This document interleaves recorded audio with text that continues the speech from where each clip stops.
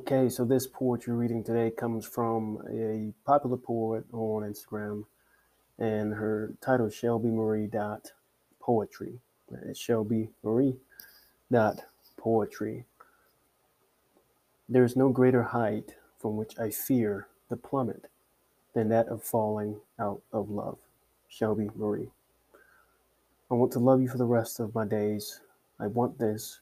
I want us to always feel this way. And I just thought that was a beautiful one. And as soon as I saw it across the feed, I wanted to share it with you all today. And it just speaks of pure love, right? And hope, of course, as well in there. So, yeah, again, find her at shelbymarie.poetry. She just started a Patreon page. I'll put the link below in this episode.